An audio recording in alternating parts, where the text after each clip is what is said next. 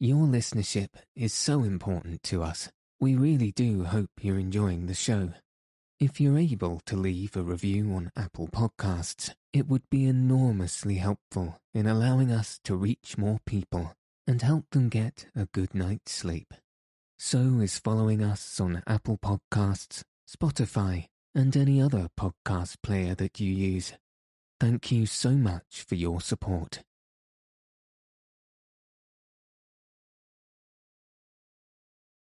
Good evening. Welcome to Send Me to Sleep, the world's sleepiest podcast. I'm your host, Andrew. I'm here to help calm your mind and send you into a peaceful night's sleep. Tonight, I'll be reading chapters 15 and 16 of The Secret Garden by Frances Hodgson Burnett. So let your eyes fall heavy and your breath soften as we settle in for a peaceful night's sleep.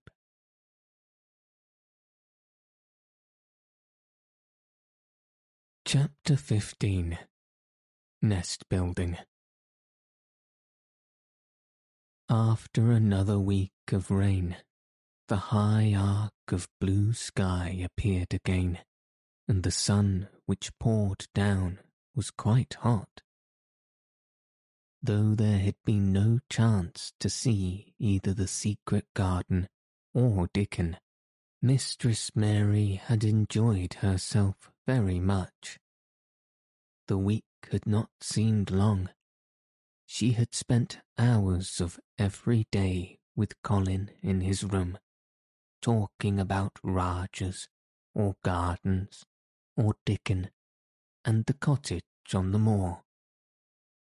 They had looked at the splendid books and pictures, and sometimes Mary had read things to Colin, and sometimes he had read a little to her. When he was amused and interested, she thought he hardly looked like an invalid at all, except that his face was so colourless and he was always on the sofa. You are a sly young one to listen and get out of your bed to go following things up like you did that night, Miss Medlock said once. But there's no saying it's not been a sort of blessing to the lot of us.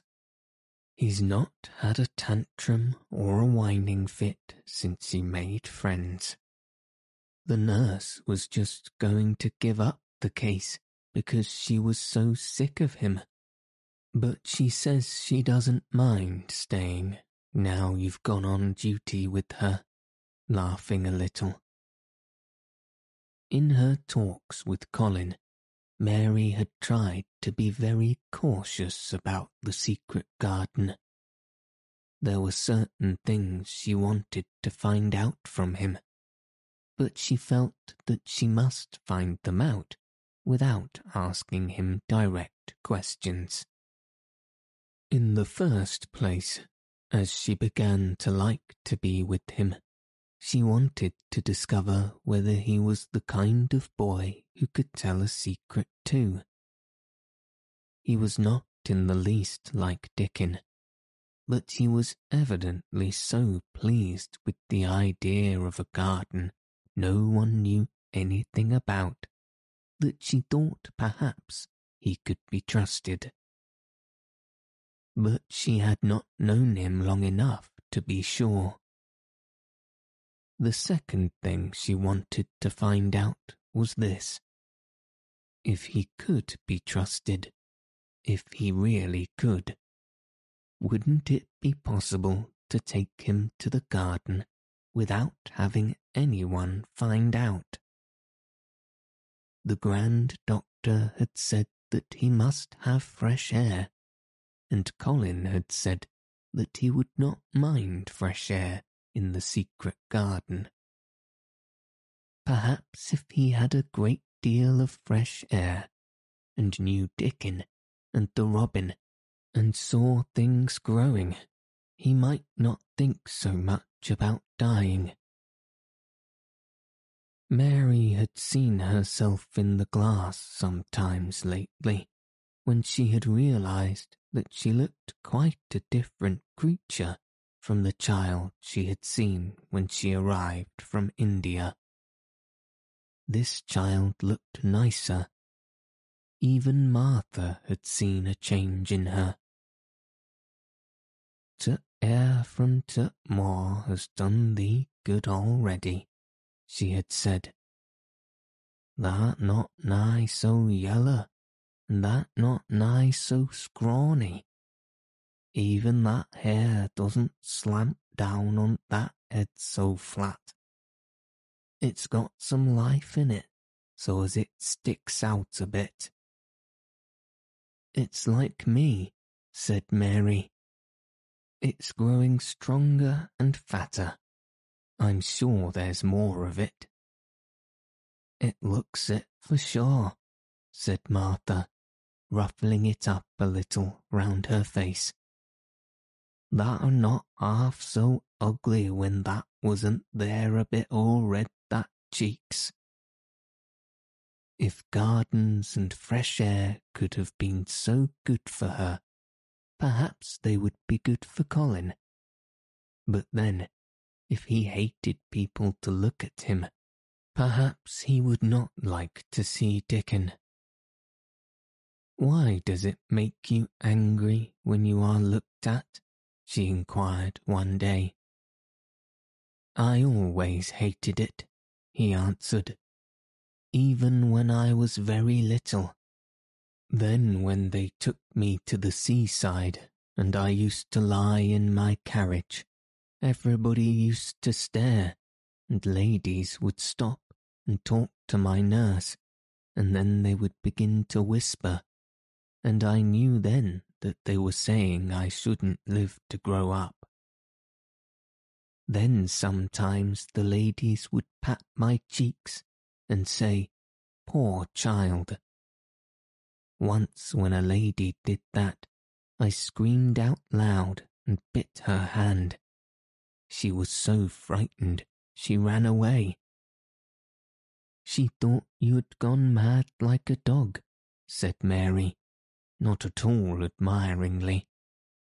"I don't care what she thought," said Colin, frowning. "I wonder why you didn't scream and bite me when I came into your room," said Mary. Then she began to smile slowly. "I thought you were a ghost or a dream," he said. "You can't bite a ghost or a dream, and if you scream, they don't care. Would you hate it if a boy looked at you?" Mary asked uncertainly. He lay back on his cushion and paused thoughtfully. "There's one boy," he said quite slowly, as if he were thinking over every word. "There's one boy I believe I shouldn't mind. It's that boy who knows where the foxes live, Dickon." "I'm sure you wouldn't mind him," said Mary. "The birds don't, and other animals," he said, still thinking it over. "Perhaps that's why I shouldn't. He's a sort of animal charmer, and I am a boy animal." Then he laughed, and she laughed too. In fact, it ended in their both laughing a great deal, and finding the idea of a boy animal hiding in his hole very funny indeed. What Mary felt afterward was that she need not fear about Dickon. On that first morning, when the sky was blue again, Mary wakened very early.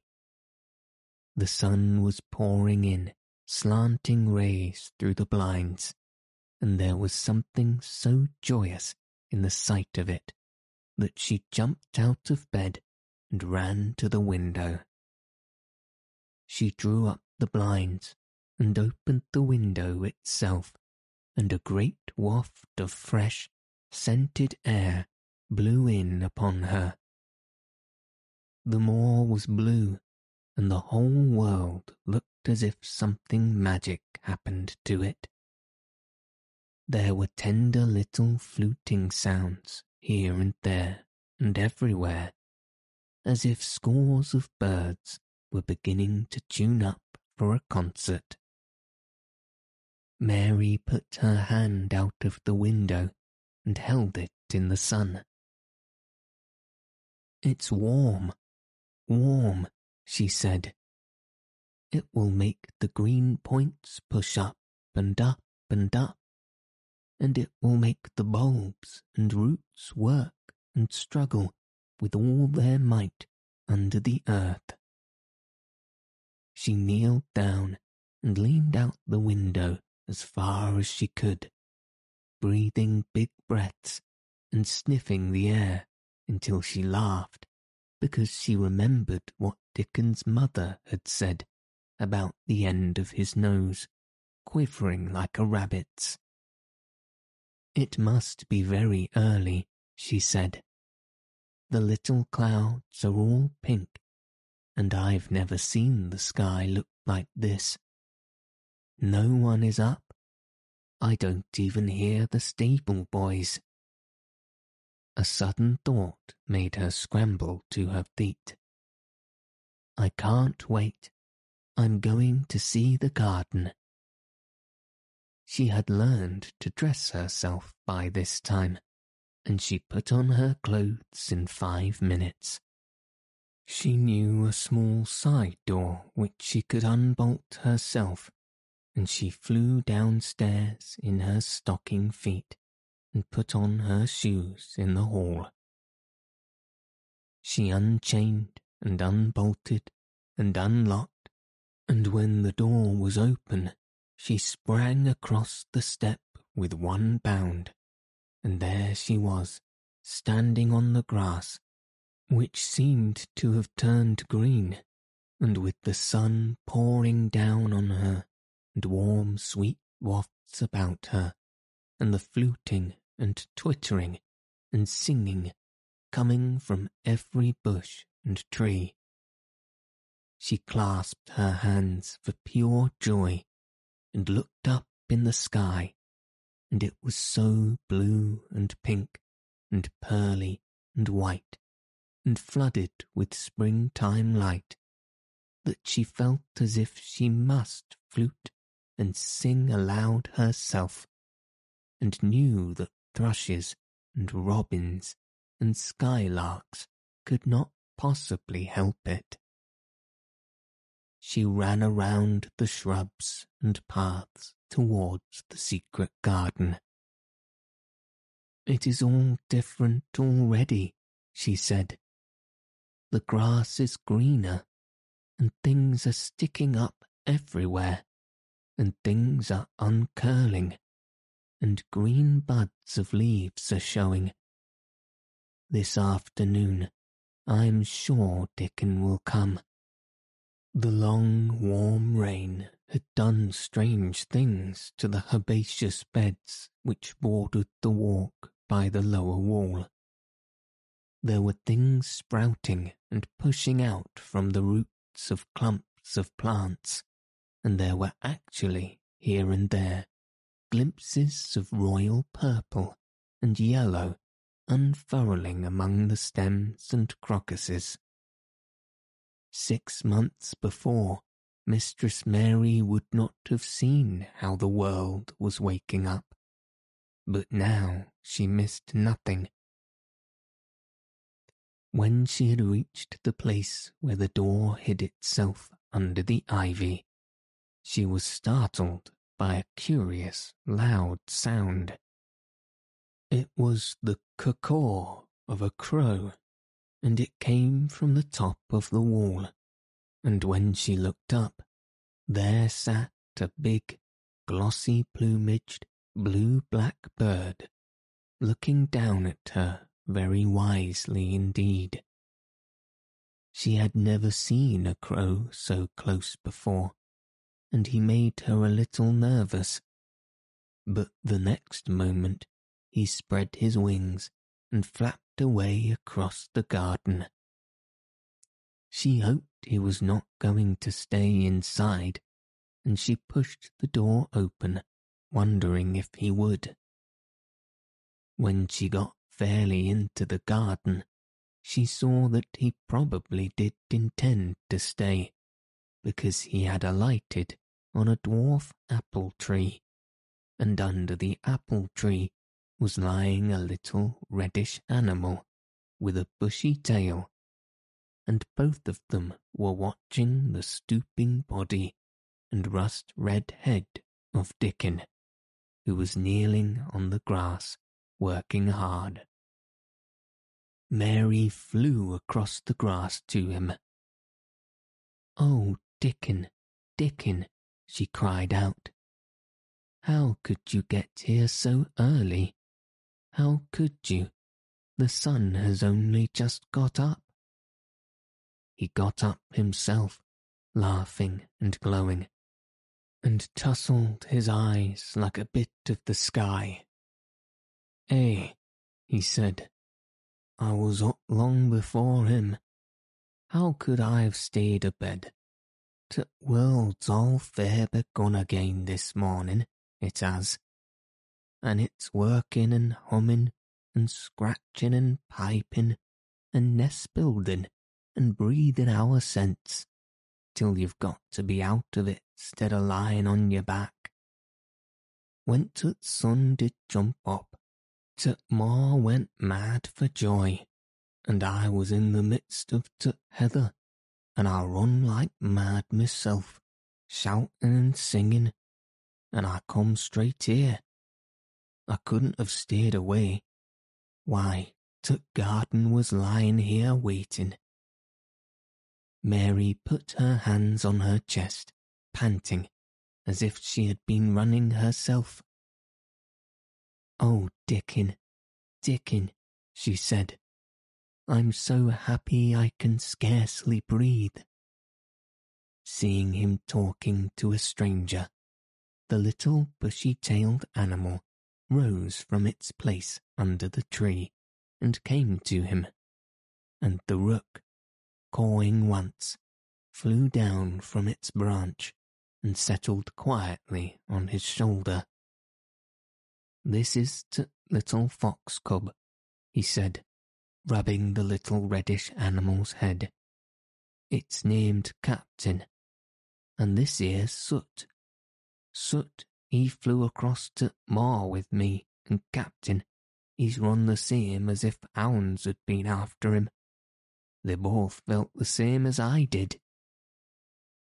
Neither of the creatures looked as if they were the least afraid of Mary. When Dickon began to walk about, Soot stayed on his shoulder, and Captain trotted quietly close to his side. "See here," said Dickon. "See how these is pushed up, and these, and these, and here, look at these here." He threw himself upon his knees, and Mary went down beside him.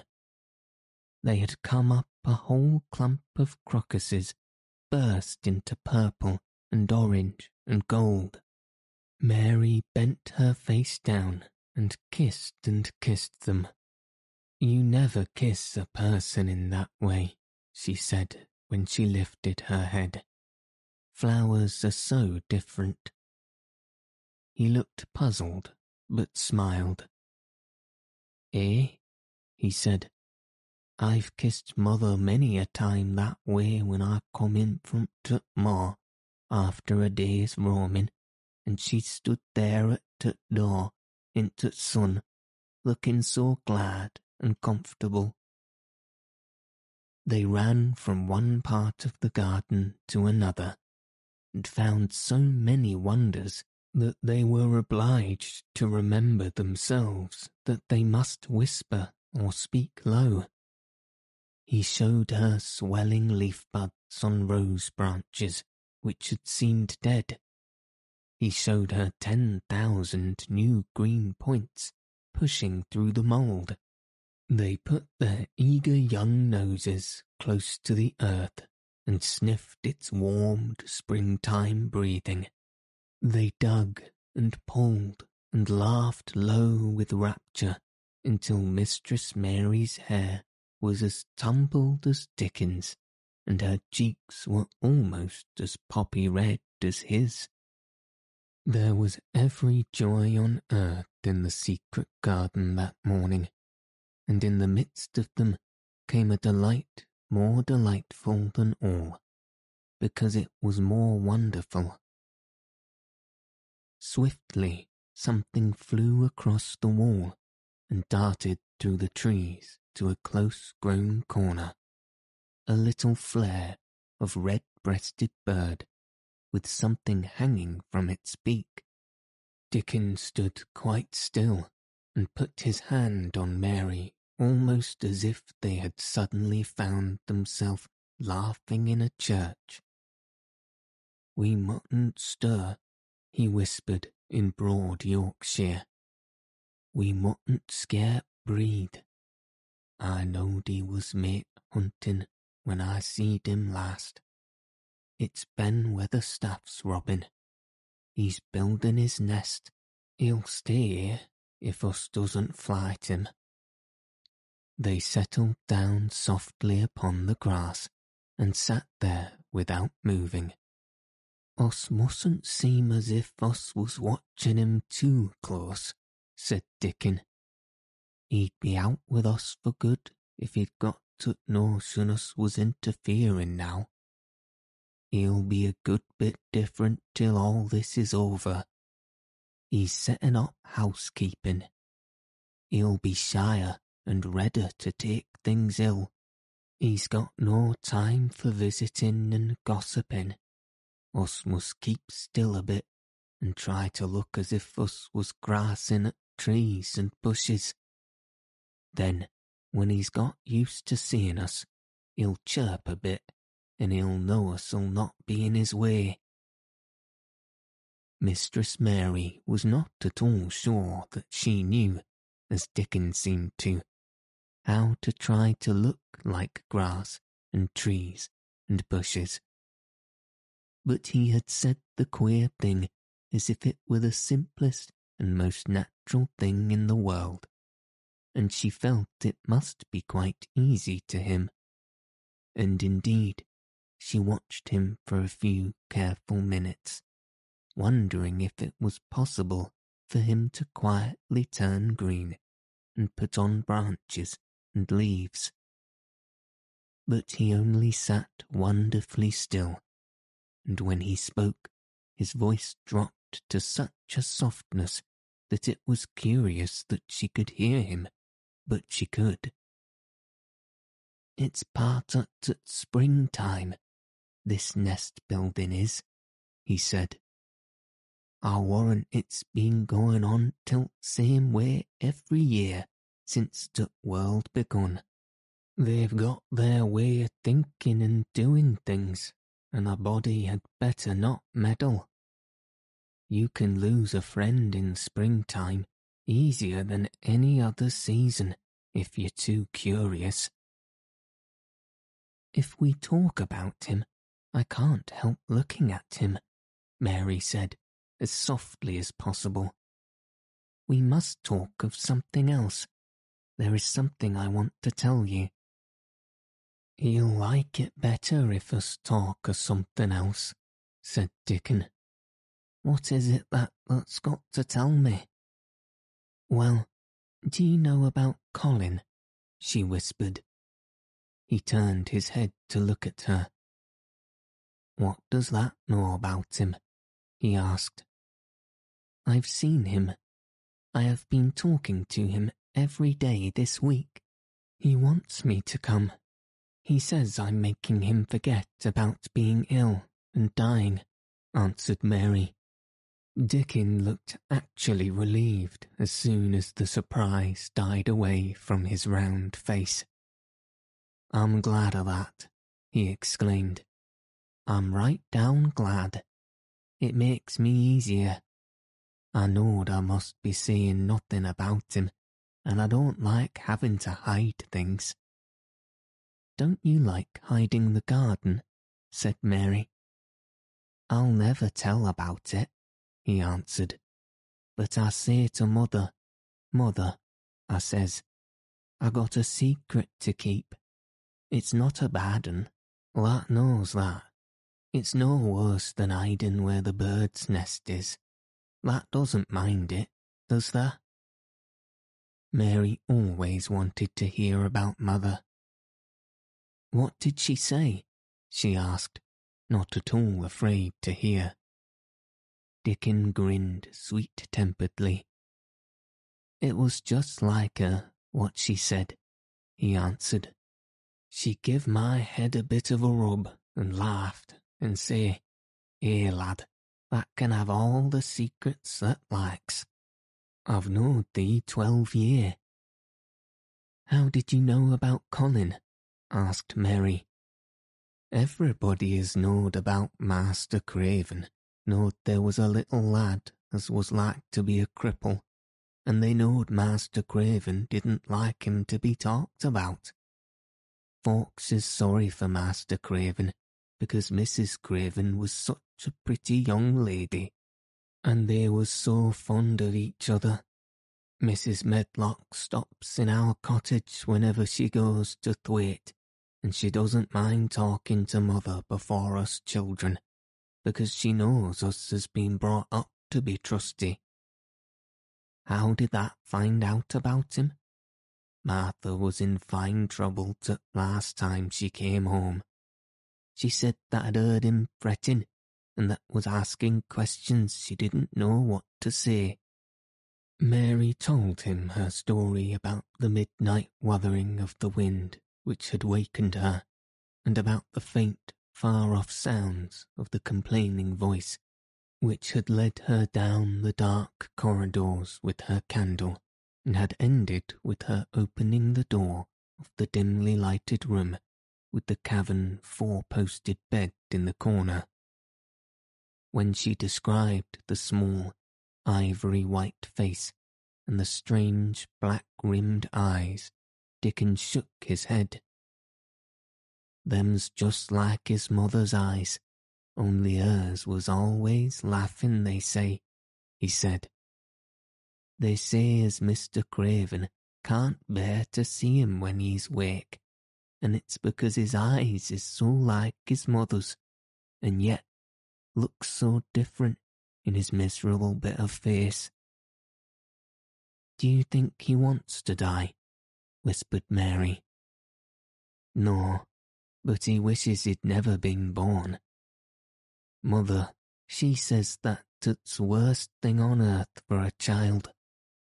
Them as is not wanted scarce ever thrives.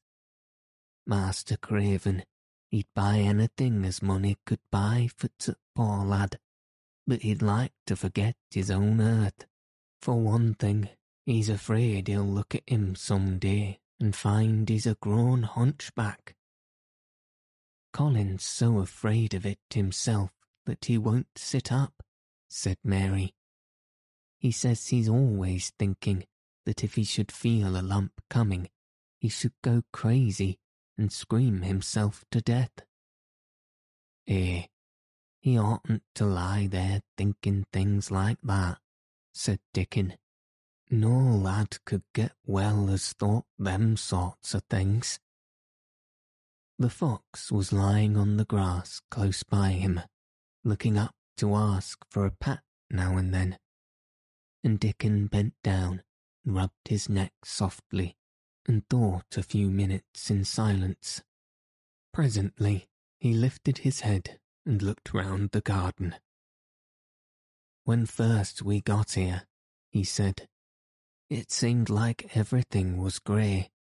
Look round now and tell me if that doesn't see a difference."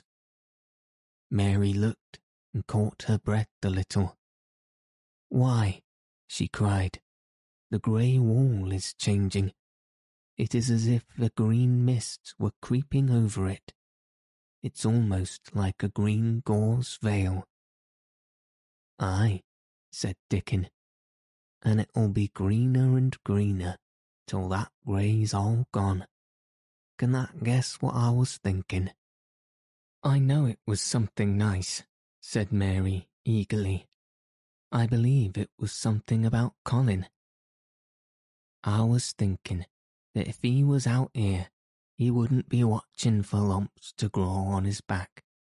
He'd be watching for buds to break on took rose bushes, and he'd likely be healthier," explained Dickon.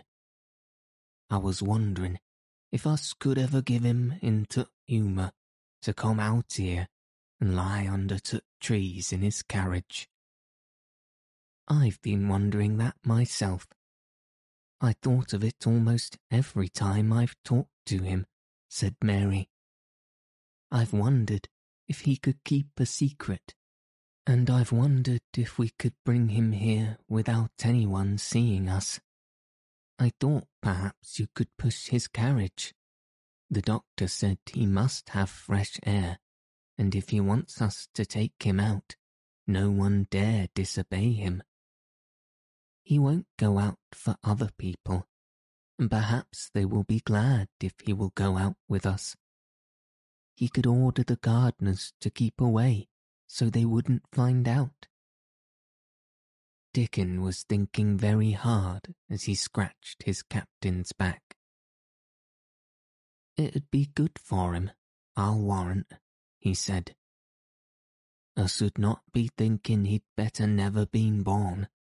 Us would be just two children watching a garden grow, and he'd be another. Two lads and a little lass just looking at springtime. I warrant it'd be better than doctor's stuff. He's been lying in his room so long, and he's always been so afraid of his back that it has made him queer," said Mary. "He knows a good many things out of books, but he doesn't know anything else.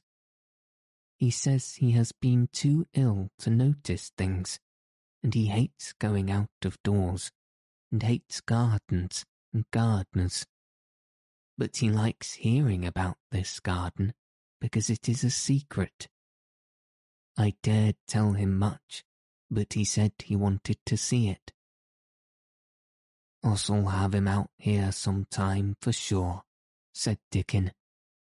"I could push his carriage well enough. Has that noticed how Robin and his mate has been working while we've been sitting here? Look at him perched on branch, wondering where it'd be best to put that twig he's got in his beak." He made one of his low, whistling calls, and the robin turned his head and looked at him inquiringly, still holding his twig. Dickon spoke to him as Ben Weatherstaff did, but Dickon's tone was one of friendly advice. "Where's ever that puts that," he said, "it'll be all right. That knew how to build that nest before that came out to egg. Get on with thee, lad. Thah's got no time to lose." "Oh, I do like to hear you talk to him," Mary said, laughing delightedly. "Ben Weatherstaff scolds him and makes fun of him, and he hops about and looks as if he understood every word, and I know he likes it. Ben Weatherstaff says he's so conceited he would rather have stones thrown at him than not be noticed." Dickon laughed too and went on talking. "That knows us won't trouble thee," he said to the robin. "Us is near being wild things ourselves. Us is nest building too, bless thee. Look out that doesn't tell on us." And though the robin did not answer, because his beak was occupied, Mary knew that when he flew away with his twig to his own corner of the garden, the darkness of his dew-bright eyes meant that he would not tell their secret for the world.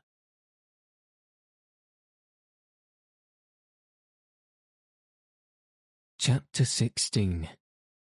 I won't, said Mary. They found a great deal to do that morning, and Mary was late in returning to the house, and was also in such a hurry to get back to her work that she quite forgot Colin until the last moment. "Tell Colin that I can't come and see him yet," she said to Martha. "I'm very busy in the garden." Martha looked rather frightened. Miss Mary," she said, "it may put him all out of humour when I tell him that." But Mary was not as afraid of him as other people were, and she was not a self-sacrificing person. "I can't stay," she answered. "Dickon's waiting for me," and she ran away. The afternoon was even lovelier and busier than the morning had been. Already nearly all the weeds were cleared out of the garden, and most of the roses and trees had been pruned or dug about. Dickon had brought a little spade of his own, and he had taught Mary to use all her tools, so that by this time it was plain that though the lovely wild place was not likely to become a gardener's garden, it would be a wilderness of growing things before the springtime was over. "There'll be apple blossoms and cherry blossoms overhead," Dickon said, working away with all his might. "And there'll be peach and plum trees in bloom against the walls, and t' grass'll be a carpet o' flowers." The little fox and the rook were as happy and busy as they were, and the robin and his mate flew backward and forward like tiny streaks of lightning. Sometimes the rook flapped his black wings and soared away over the tree-tops in the park. Each time he came back and perched near Dickon and cawed several times, as if he were relating his adventures. And Dickon talked to him just as he had talked to the robin. Once, when Dickon was so busy that he did not answer him at first, Soot flew onto his shoulder and gently tweaked his ear with his large beak. When Mary wanted to rest a little, Dickon sat down with her under a tree, and once he took his pipe out of his pocket and played the soft, strange little notes, and 2 squirrels appeared on the wall and looked and listened. "That's a good bit stronger than that was," Dickon said, looking at her as she was digging. "That's beginning to look different for sure." Mary was glowing with exercise and good spirits. "I'm getting fatter and fatter every day," she said quite exultantly. "Mrs. Medlock will have to get me some bigger dresses. Martha says my hair is growing thicker. It isn't so flat and stringy." The sun was beginning to set and sending deep gold-coloured rays slanting under the trees when they parted.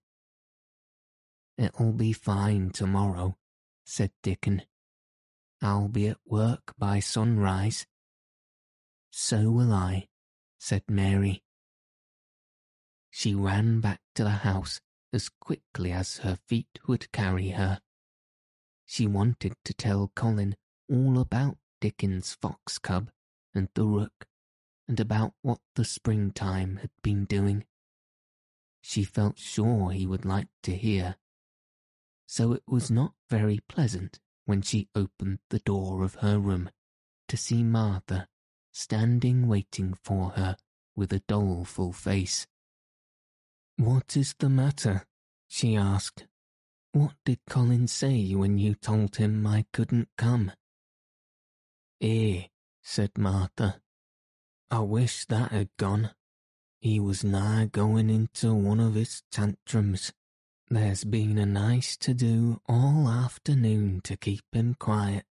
He would watch the clock all t' time." Mary's lips pinched themselves together. She was no more used to considering other people than Colin was, and she saw no reason why an ill-tempered boy should interfere with the things she liked best.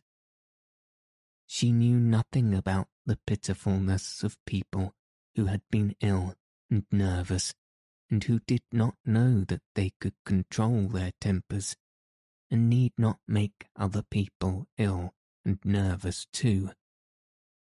When she had had a headache in India, she had done her best to see that everybody else also had a headache, or something quite as bad, and she felt she was quite right, but of course, now she felt that Colin was quite wrong. He was not on his sofa when she went into his room. He was lying flat on his back in bed, and he did not turn his head towards her as she came in. This was a bad beginning, and Mary marched up to him with her stiff manner. "Why didn't you get up?" she said. "I did get up this morning when I thought you were coming," he answered, without looking at her. "I made them put me back in bed this afternoon. My back ached, and my head ached, and I was tired. Why didn't you come?" "I was working in the garden with Dickon," said Mary. Colin frowned and condescended to look at her. "I won't let that boy come here if you go and stay with him instead of coming to talk to me," he said. Mary flew into a fine passion. She could fly into a passion without making a noise. She just grew sour and obstinate and did not care what happened. "If you send Dickon away, I'll never come into this room again," she retorted. "You'll have to if I want you," said Colin. "I won't," said Mary. "I'll make you," said Colin. "They shall drag you in." "Shall they, Mr. Rajah?" said Mary fiercely. "They may drag me in, but they can't make me talk when they get me here. I'll sit and clench my teeth and never tell you one thing. I won't even look at you. I'll stare at the floor." They were a nice, agreeable pair as they glared at each other. If they had been two little street boys, they would have sprung at each other and had a rough and tumble fight. As it was, they did the next thing to it. "You are a selfish thing," cried Colin. "What are you?" said Mary. "Selfish people always say that. Anyone is selfish who doesn't do what they want. You're more selfish than I am. You're the most selfish boy I ever saw." "I'm not," snapped Colin. "I'm not as selfish as your fine Dickon is. He keeps you playing in the dirt when he knows I am all by myself. He's selfish, if you like." Mary's eyes flashed fire.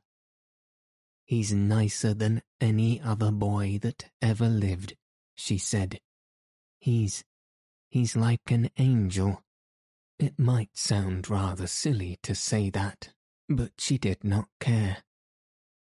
"A nice angel," Colin sneered fiercely. "He's a common cottage boy off the moor." "He's better than a common Rajah," retorted Mary. "He's 1,000 times better." because she was the stronger of the two, she was beginning to get the better of him.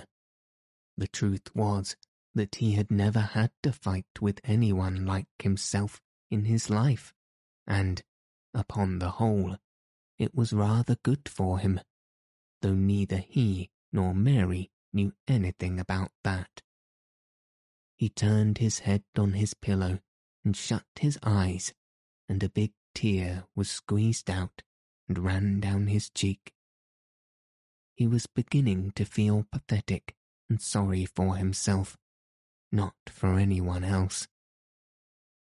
I'm not as selfish as you, because I'm always ill, and I'm sure there is a lump coming on my back, he said, and I am going to die besides. You're not, contradicted Mary unsympathetically. He opened his eyes quite wide with indignation. He had never heard such a thing said before.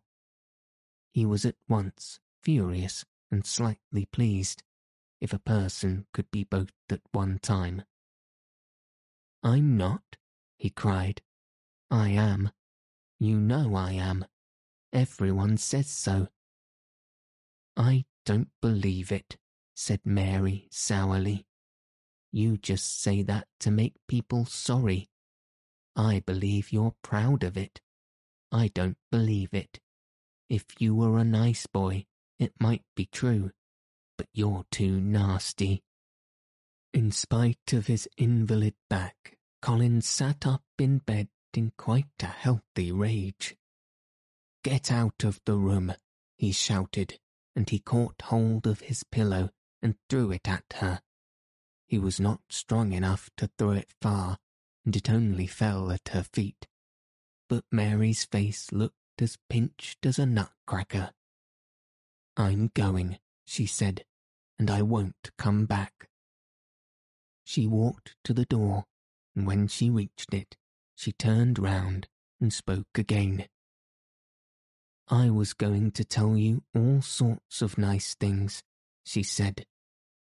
Dickon brought his fox and his rook, and I was going to tell you all about them.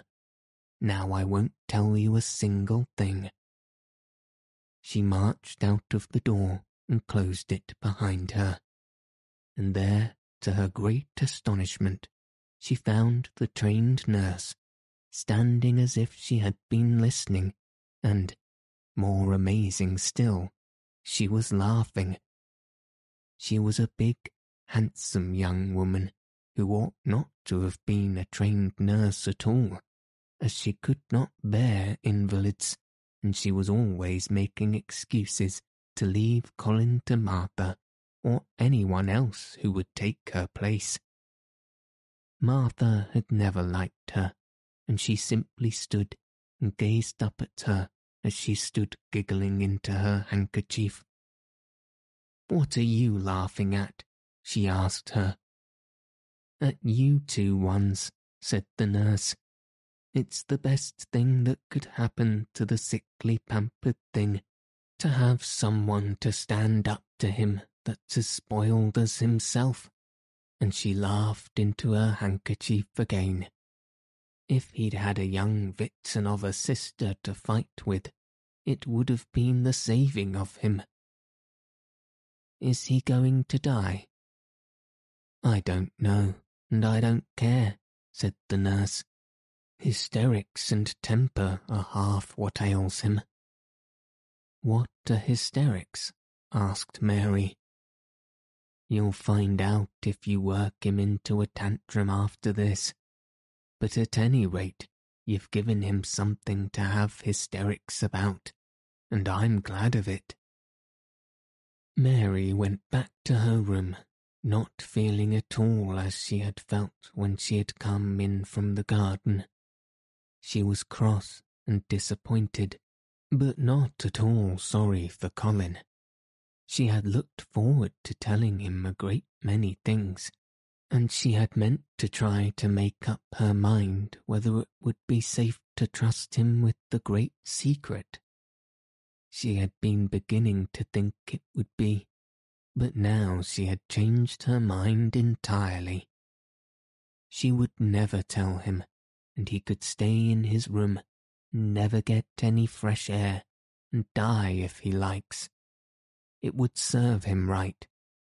She felt so sour and unrelenting that for a few minutes she almost forgot about Dickon and the green veil creeping over the world and the soft wind blowing down from the moor. Martha was waiting for her, and the trouble in her face had been temporarily replaced by interest and curiosity. There was a wooden box on the table, and its cover had been removed and revealed that it was full of neat packages. "Mr. Craven sent it to you," said Martha. "It looks as if it had picture books in it." Martha remembered what he had asked her the day she had gone to his room. "Do you want anything? Dolls, toys, books?" She opened the package, wondering if he had sent a doll, and also wondering what she should do with it if she had. But he had not sent one. There were several beautiful books such as Colin had, and 2 of them were about gardens and were full of pictures. There were 2 or 3 games, and there was a beautiful little writing case with a gold monogram on it and a gold pen and inkstand. Everything was so nice that her pleasure began to crowd her anger out of her mind. She had not expected him to remember her at all, and her hard little heart grew quite warm. "I can write better than I can print," she said, "and the first thing I shall write with that pen will be a letter to tell him I am much obliged." If she had been friends with Colin, she would have run to show him her presents at once, and they would have looked at the pictures and read some of the gardening books, and perhaps tried playing the games, and he would have enjoyed himself so much he would never once have thought he was going to die, or have put his hand on his spine to see if there was a lump coming. He had a way of doing that which she could not bear. It gave her an uncomfortable, frightened feeling, because he always looked so frightened himself. He said that if he felt even quite a little lump some day, he should know his hunch had begun to grow. Something he had heard Mrs. Medlock whisper to the nurse had given him the idea, and he had thought it over in secret until it was quite firmly fixed in his mind. Mrs. Medlock had said his father's back had begun to show its crookedness in that way when he was a child. He had never told anyone but Mary that most of his tantrums, as they called them, grew out of his hysterical hidden fear. Mary had been sorry for him when he had told her. He always begun to think about it when he was cross or tired, she said to herself. And he has been cross today. Perhaps he has been thinking about it all afternoon. She stood still, looking down at the carpet and thinking. "I said I would never go back again," she hesitated, knitting her brows. "But perhaps, just perhaps, I will go and see, if he wants me, in the morning. Perhaps he'll try to throw his pillow at me again. But I think I'll go."